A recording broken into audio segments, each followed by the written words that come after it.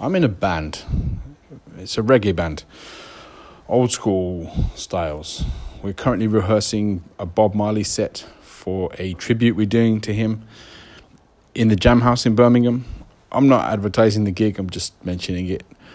The reason I'm doing this podcast is because we rehearse in the basement of a factory building and it gets cold down there. So cold that at times my fingers just don't work. Yet last night, for instance, I had to put my hoodie on and then my coat over my hoodie and I had a hat. And then I had to put my hands in my sleeves like a Buddhist just to get warm. We've got 2 heaters and a fan heater and the amps are all switched on and it should get warm down there, but cold as hell. Not the first time, but we added more heaters in, so it's less of a problem. I think there's a broken window upstairs underneath the Kung Fu gym where the cold air comes in and it rushes down. All you have to do is leave the door slightly open and it just cools down very quickly. We've got a new drummer in our band. Something maybe I haven't said or talked about much. Music is a big part of my life.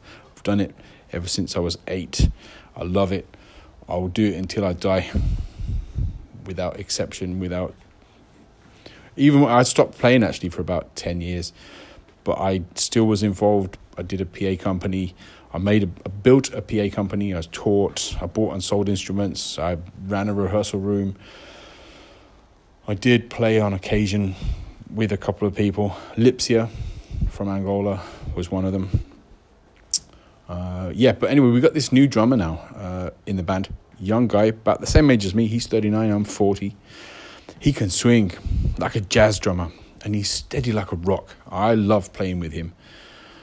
I know the bass player loves playing with him as well because he doesn't really talk and he doesn't argue. He just gets on with the job and focuses.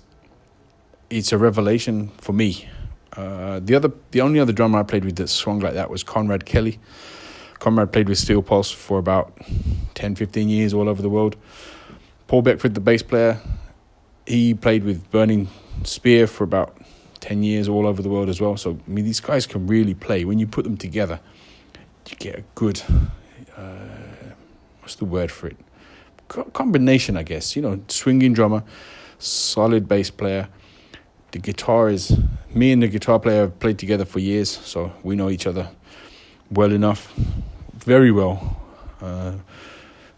We can play without the drums if necessary, just me and him. We just skank together, just the two of us. Yeah, there it is. Anyway, we're preparing for the Jam House, and then that's a Bob Marley tribute, as I said. And then we're actually going down to London. We're going to play support for Lee Scratch Perry on March the 23rd. I'm not sure where that gig is. So if you're in London, check us out there. And then we've got a reggae festival. We're making our own reggae festival on the 26th and 27th of May in Pemberton in Staffordshire. It's a Lower Drayton farm, I believe. I'll have to find out those details again and broadcast them. Rehearsal in a cold studio. Sure there's plenty more to go on to that line of thought. However, for now, thanks for listening.